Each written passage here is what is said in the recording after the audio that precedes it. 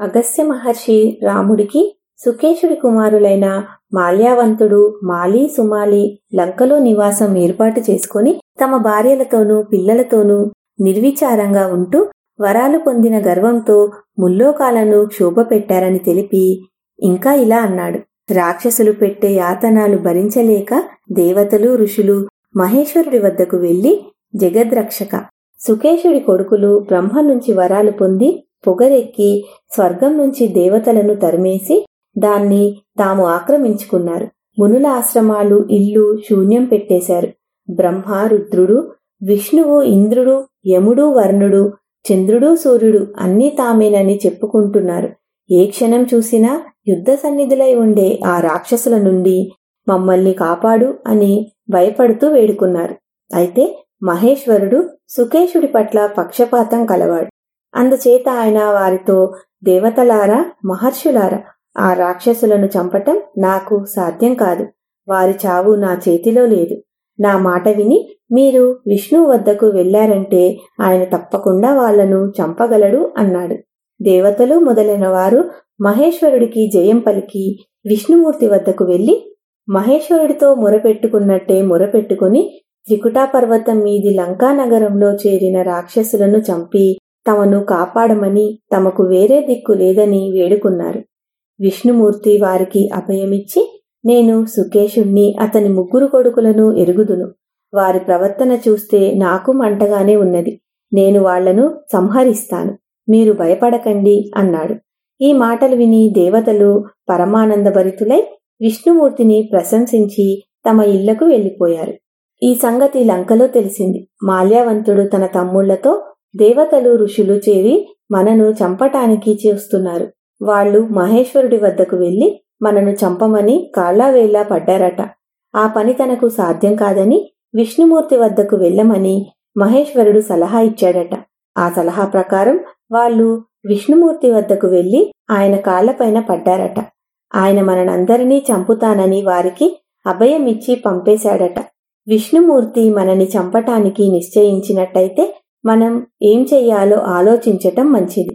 ఎందుకంటే ఆయన హిరణ్యకశిపుడు లాంటి అనేక మంది ప్రబల రాక్షసులను చంపి ఉన్నాడు. ఎన్నో వరాలు పొంది, యజ్ఞాలు చేసి, దివ్యాస్త్రాలు సంపాదించి, మాయలల్లో ఆరితేరిన రాక్షసులు ఆయనతో యుద్ధం చేసినా చచ్చారు. ఈ సంగతి మనసులో ఉంచుకొని మన కర్తవ్యం నిర్ణయించుకోవాలి అన్నాడు. దానికి మాలి, సుమాలి ఇలా చెప్పారు. మనం పండితులం, యజ్ఞాలు దానాలు చేసిన వాళ్ళం. మనకు అంతులేని ఐశ్వర్యం ఉన్నది. అత్యంత బలవంతులైన శత్రువులను జయించాం. విష్ణుమూర్తి, రుద్రుడు, ఇంద్రుడు మన ఎదుట నిలబడలేడు. మనకే లోకాలన్నీ వణికిపోతాయి.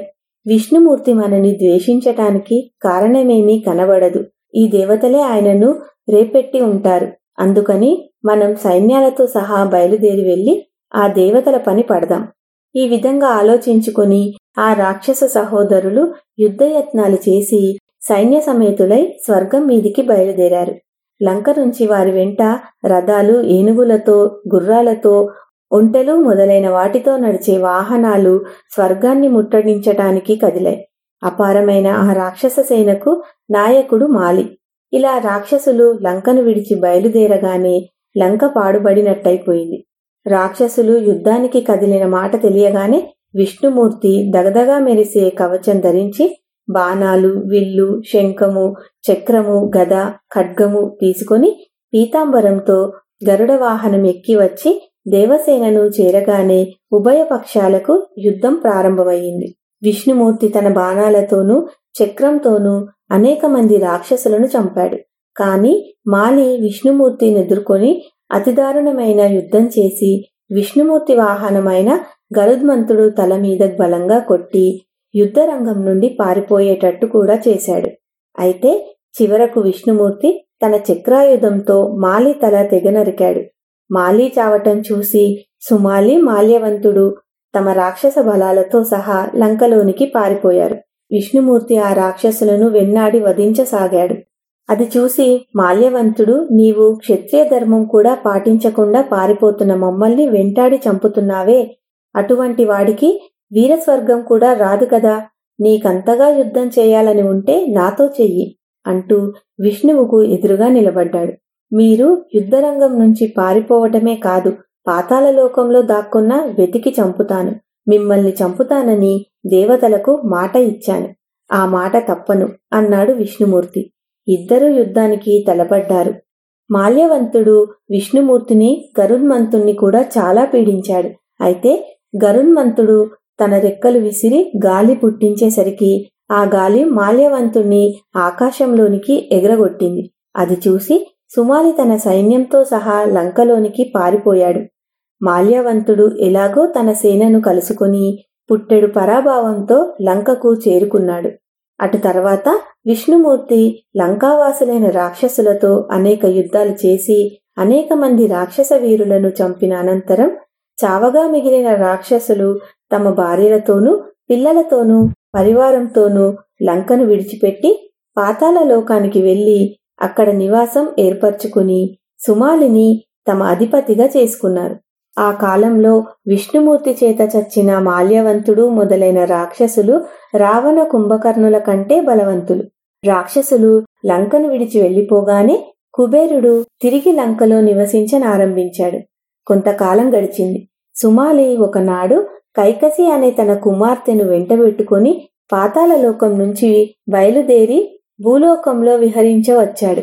వారు భూమి మీద తిరుగుతూ ఉండగా పుష్పకం ఎక్కి తన తండ్రిని చూడడానికి వెళ్తున్న కుబేరుడు వారికి కనిపించాడు.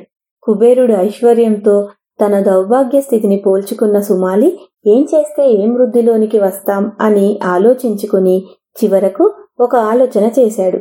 అపరలక్ష్మీదేవి లాంటి తన కుమార్తెతో అతను, అమ్మా, నీకు పెళ్ళీడు వచ్చింది. నిన్ను పెళ్లాడగోరేవారు చాలా మంది ఉన్నారు. కాని నీవు ఒప్పుకోవని సంశయిస్తున్నారు. విశ్రవసుడి కొడుకైన కుబేరుడి మహావైభవం కల్లారా చూశావు కదా. విశ్రవసుడు పులస్త్య బ్రహ్మ కొడుకు, మహాముని. ఆయనను సేవించావంటే నీక్కూడా ఇలాంటి కొడుకులే కలుగుతారు అన్నాడు. కైకసి తండ్రి మీద గౌరవం కొద్దీ బయలుదేరి విశ్రవుడు తపస్సు చేసుకునే చోటుకు వెళ్లి నిలబడింది. ఆ సమయానికి విశ్రవుడు అగ్నిని అర్చిస్తున్నాడు. నిండు చంద్రుడిలాగా వెలిగిపోతున్న కైకసిని చూసి విశ్రవుడు, సుందరి, ఎవరి కుమార్తెవు? ఎక్కడి నుంచి వచ్చావు? ఏం పని మీద వచ్చావు? నిజం చెప్పు అన్నాడు. కైకసి చేతులు జోడించి, మునీశ్వర, మీరు తపశ్శక్తితో అంతా తెలుసుకోగలరు. నేను నా తండ్రి ఆజ్ఞ ప్రకారం వచ్చాను. నా పేరు కైకసి అన్నది. అవును, తెలిసింది. నా వల్ల కొడుకులను కోరి వచ్చావు అని విశ్రవుడు ఆమెను యథావిధిగా పెళ్లాడి, నీవు సంతానం కోరి వచ్చినది రాక్షస గడియలలో. ఆ కారణంగా నీకు దారుణమైన మహాక్రూరులైన రాక్షసులు కలుగుతారు అన్నాడు. మీ వంటి తపశ్శాలికి అలాంటి పిల్లలు పుట్టటమా? నాకు అవసరం లేదు. మంచి పిల్లలను దయచేసి అనుగ్రహించండి అన్నది కైకసి. ఆమె ఎంతో బతిమాలిన మీదట విశ్రవుడు, సరే, నీ చిన్న కొడుకు నీ వంశానికి తగి ఉంటాడులే అన్నాడు. కొంతకాలం గడిచాక కైకసి ఒక పిల్లవాణ్ణి కన్నది. వాడు చూడటానికి పరమవికారంగా ఉన్నాడు. రాక్షసి రూపం, భయంకరాకారం, 10 తలలు, 10 కోరలు, కాటుక రంగు శరీరఛాయ, ఎర్రని పెదవులు, 20 చేతులు, పెద్ద పెద్ద నోళ్లు. అతనికి 10 తలలుండటం చూసి విశ్రవుడా కుర్రవాడికి దశగ్రీవుడు, 10 కంఠాలు కలవాడు అని నామకరణ చేశాడు. అతనే రావణుడు. రావణుడి తరువాత పుట్టిన కుంభకర్ణుడు మహాబలుడు, ఏ జంతువుకు లేనంత పెద్ద శరీరం గలవాడు. అతని అనంతరం వికృతమైన ముఖం గల శూర్పణఖ పుట్టింది. అందరికన్నా ఆఖరుకు పుట్టినవాడు విభీషణుడు. అతను సత్యగుణం గలవాడు. రావణ కుంభకర్ణులు అరణ్యంలోనే పెరుగుతూ తమ అసాధారణ బలంతో అందరికీ దిగులు పుట్టిస్తూ సంచరించసాగారు. కుంభకర్ణుడు ఋషులను పట్టుకొని తినేస్తూ ఉండేవాడు. విభీషణుడు మాత్రం స్వాధ్యాయం చేస్తూ నియమితాహారుడై ధర్మ మార్గం అవలంబించాడు. వారందరూ ఆశ్రమంలోనే ఉండగా ఒకనాడు కుబేరుడు పుష్పకం పైన తన తండ్రిని చూడవచ్చాడు. కుబేరుడి తేజస్సు, ఐశ్వర్యము చూసి అసూయపడిన కైకసి తన పెద్ద కొడుకైన రావణుడితో, మీ అన్న అయిన కుబేరుడి వైభవం చూశావా? ఆ తండ్రికి పుట్టినవాడివే కదా. నీవు చూడు ఎలాగున్నావో. నీవు ఆ కుబేరుడితో సమానంగా ఉంటే నేను సంతోషిస్తాన్రా నాయనా అన్నది. అమిత ప్రతాపశాలి అయిన రావణుడికి మాటలు రోషం తెప్పించాయి. అతను తన తల్లితో, అమ్మా, నేను నా సవతి అన్నతో సమానుణ్ణో అంతకు మించిన వాణ్ణో అయితీరతాను, విచారించకు అని ప్రతిజ్ఞ చేశాడు. అతను కుంభకర్ణుడితో కలిసి మహత్తరమైన పనులు చేయాలని సంకల్పించుకొని తన తమ్ముళ్లతో సహా గోకర్ణాశ్రమానికి వెళ్లి అక్కడ అతి తీవ్రమైన తపస్సు చేశాడు. అతనితో కుంభకర్ణ విభీషణులు కూడా తపస్సు చేశారు. రావణుడు నిరాహారుడై 10,000 సంవత్సరాలు తపస్సు చేశాడు. అతను 1000 సంవత్సరాలకు ఒక శిరస్సు చొప్పున నరికి అగ్నిగుండంలో వేశాడు. అతని 10 తలలలో 9 ఆహుతి అయ్యి ఒక్కటి మిగిలింది.